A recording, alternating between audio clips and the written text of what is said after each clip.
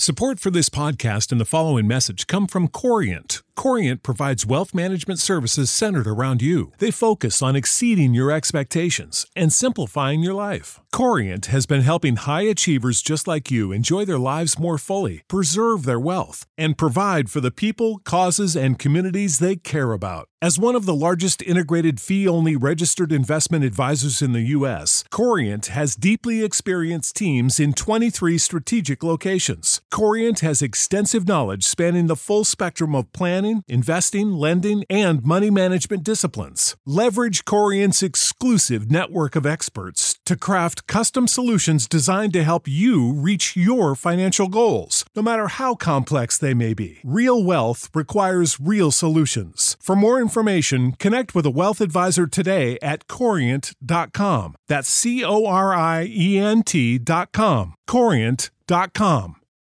For the ones who work hard to ensure their crew can always go the extra mile, and the ones who get in early so everyone can go home on time, there's Grainger, offering professional-grade supplies backed by product experts so you can quickly and easily find what you need. Plus, you can count on access to a committed team ready to go the extra mile for you. Call, click Grainger.com, or just stop by. Grainger, for the ones who get it done. Good evening, everybody. It is Isaac Signs here on the Chase Podcast. It is December 5th, and on the line for an interview today is Broncos tight end Tim Semich. Semich went undrafted out of Northern Illinois back in 2015. Had stints with the Miami Dolphins, Chargers, Titans, and now he's with the Denver Broncos as he signed with them on November 28th. So first things first, Tim, thank you for taking the time to join the Chase Podcast. And how are you doing today? I'm good, man. Thanks for having me on. Appreciate it. All right, man. So, Tim, as I just mentioned, you've been in and out of the league for the last 4 years since going undrafted. Can you speak on what that process was like, waiting on your NFL opportunities, not hearing your name called on draft night? Can you give some insight on that? Yeah, draft day, the whole weekend really was super stressful because, being a lower-level guy, you never really know who knows about you, who doesn't know about you. It was probably one of the longest 3-day stretches of my life. Going into it, I knew the first night my name wasn't going to get called, but that second and third day, I was doing everything possible to not look at the TV, to not be on my phone. I went golfing with friends, I went fishing with a friend. I was doing everything to keep my eyes off the screen. Otherwise, I would have just been staring at my phone the whole time. It was exciting when I finally got that call from the Dolphins coming in for a workout. Like I said, it felt like it took an eternity for those 2 days to go by. Getting drafted seems to be the norm for players that come from big-time Division I programs. And you coming out of Northern Illinois, it's still D1, but a little bit on a smaller scale, and not being drafted. How did you embrace that underdog mantra coming from NIU, and how did it motivate you to continue your pursuit of an NFL career?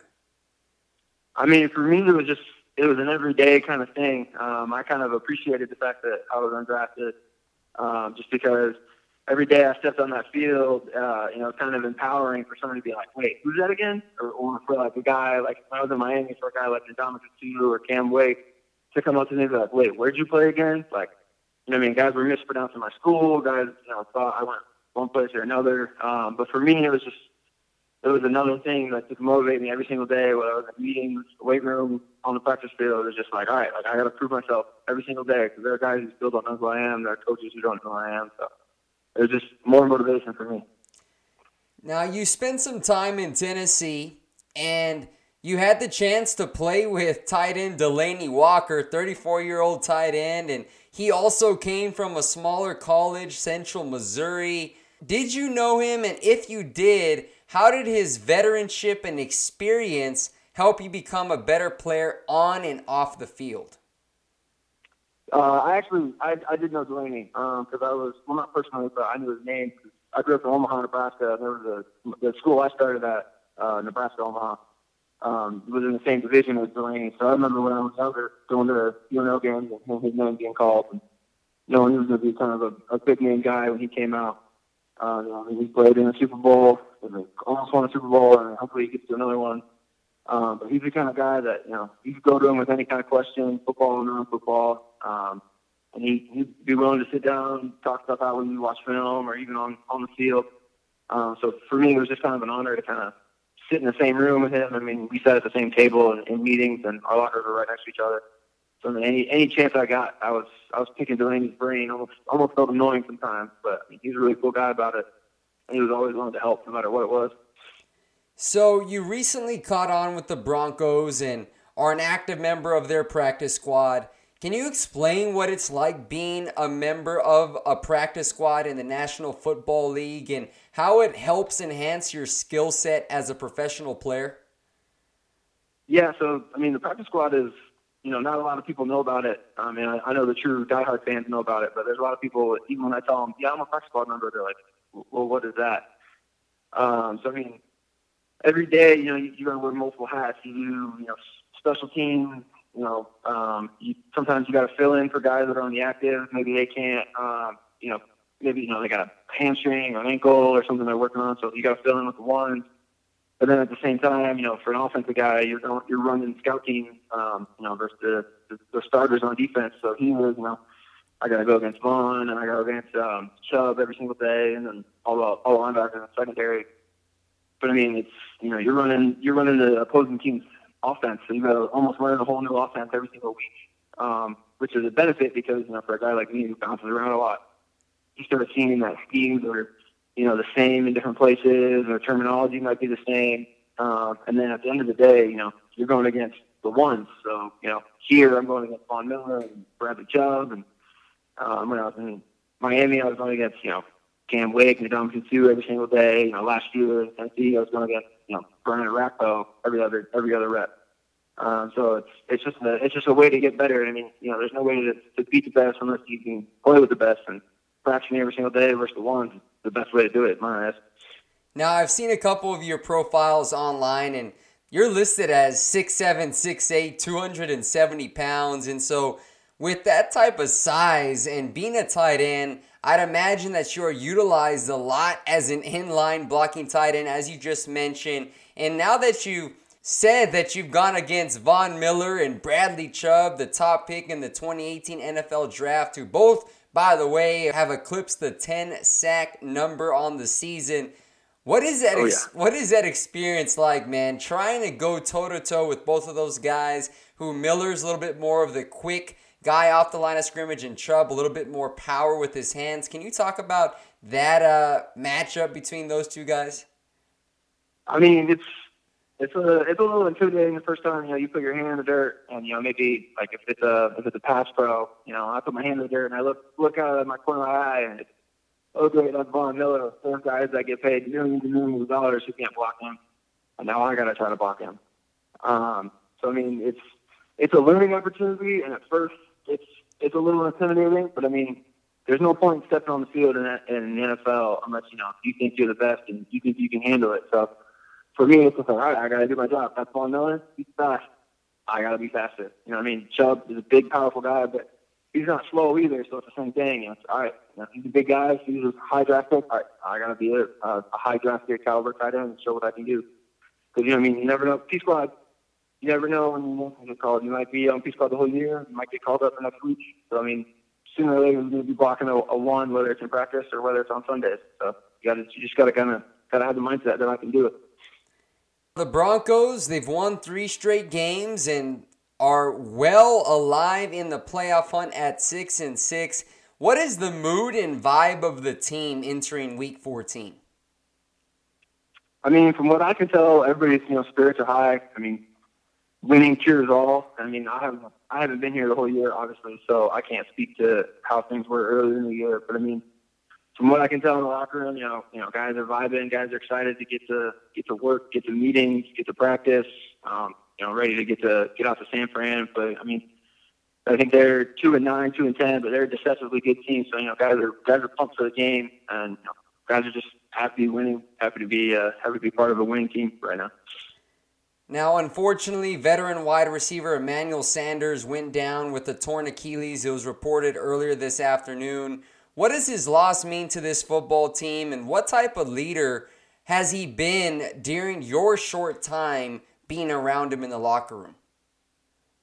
I mean, losing a caliber player like that is a tough blow. I honestly didn't know he went down at practice until the end of the day. And I mean, I know there's been reports, but I don't know the team hasn't released, as far as I know, full extent injury-wise. But I mean, he's a good guy. I mean, my first day, my locker's right across from him. I was sitting down, kind of going through the playbook, and he came up. He introduced himself.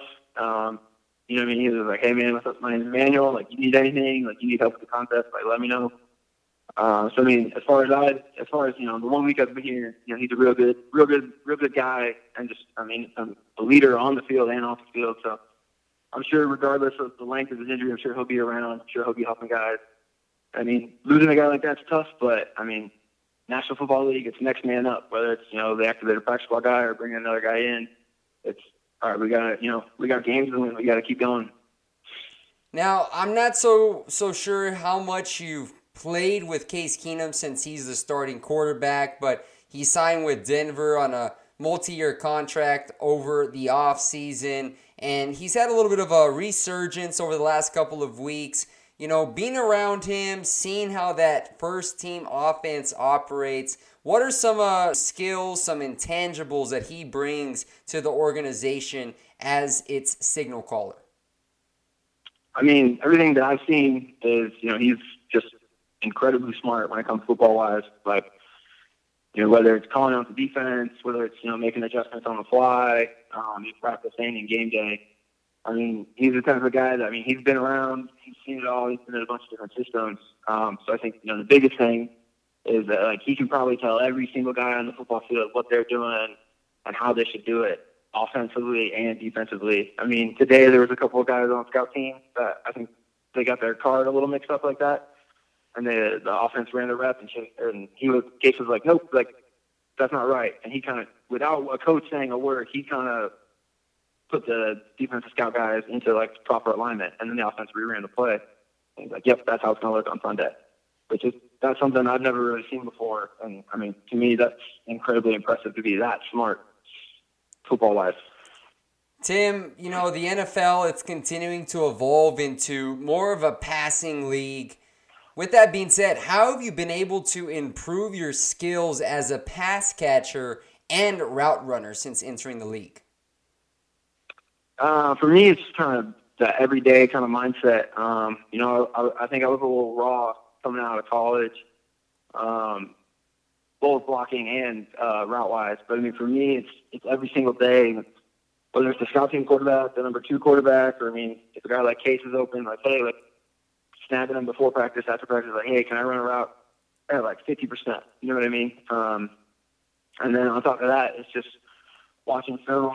I've always been kind of, and my nickname at a few different places has been Baby Gronk, because I kind of look like Gronk and we kind of run the same, we're the same size. So I watch a lot of, Gronk film. I watch a lot of film from Jason Witten and Tony Gonzalez, because they're, bigger tight ends, but they still caught the ball better than anybody. So for me, it's just, it's an everyday mindset. Like, okay, today I'm going to work on this route. Today I'm going to work on that route, and just kind of taking the opportunity when it comes, when that pops up on scout team or on offense. Now, I know you just talked about it and mentioned a couple of tight ends that you model your game after. Rob Gronkowski, Tony Gonzalez, and Jason Witten. Of those, or maybe another tight end in the NFL that's played and maybe he's already retired, is there one of them that you looked up to at an early age that you said, you know what, when I get to the professional level one day, I want to be able to replicate my skill set just the way he does? For me, it probably would be Gonzalez. I'm growing up in Omaha, and he was in Kansas City, just south of us. So, their games were always on. And then another tight end, size-wise, I'm not the same as him, but a guy that I think embodied kind of the 3-down tight end was Dallas Clark in Indianapolis. That guy played fullback. He was an inline tight end. They split him out. He'd catch passes off and run all over everybody. So I'd say those two guys, and then as I was getting older, I really kind of tried to model myself after Jason Witten, and then obviously when Gronk got into the league, I was like, well, if he can do it, I can do it. So, I mean, yeah, I'd say Gonzo and Dallas Clark for sure when I was younger were probably the guys that I looked up to the most. Going back to your length and size, how is your reach beneficial for you when blocking defensive ends and linebackers? And what is your favorite play to block on? Is it outside zone, inside zone, tosses, pitches, counters?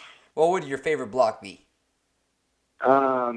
As far as my length, I mean, I think it comes in handy because, you know, a lot of guys, especially now, are really long defenders, so they like to do that long arm technique. So when I can kind of get two hands on them when they're not expecting it, I think that really helps me. But for me, like, you know, one of my college coaches used to joke that I was born 15 years too late because I would have been like a hell of an 80s tight end. Honestly, my favorite play to block is just power. You know, put the ball on the ground, like man on man, like just power. You know, that's probably my go-to play if I was a play caller for me to block. Anyways, all right, mano a mano. Let's see who can get it done.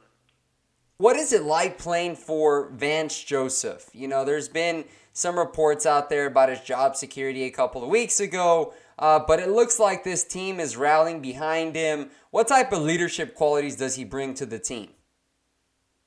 I mean, as far as I can tell, in the week I've been here, he's a real players coach. I mean, if guys have something ailing them, you know, he's not going to be one of those guys like, no, like, you got to go do it. You got to go do this. Like, if a guy has an issue, like, he wants the guy to take care of that issue, whether it's on the field or off the field kind of thing. You know, he was super welcoming. You know, my first day, you know, he kind of sat me down and kind of explained the situation. I've had some tight end injuries.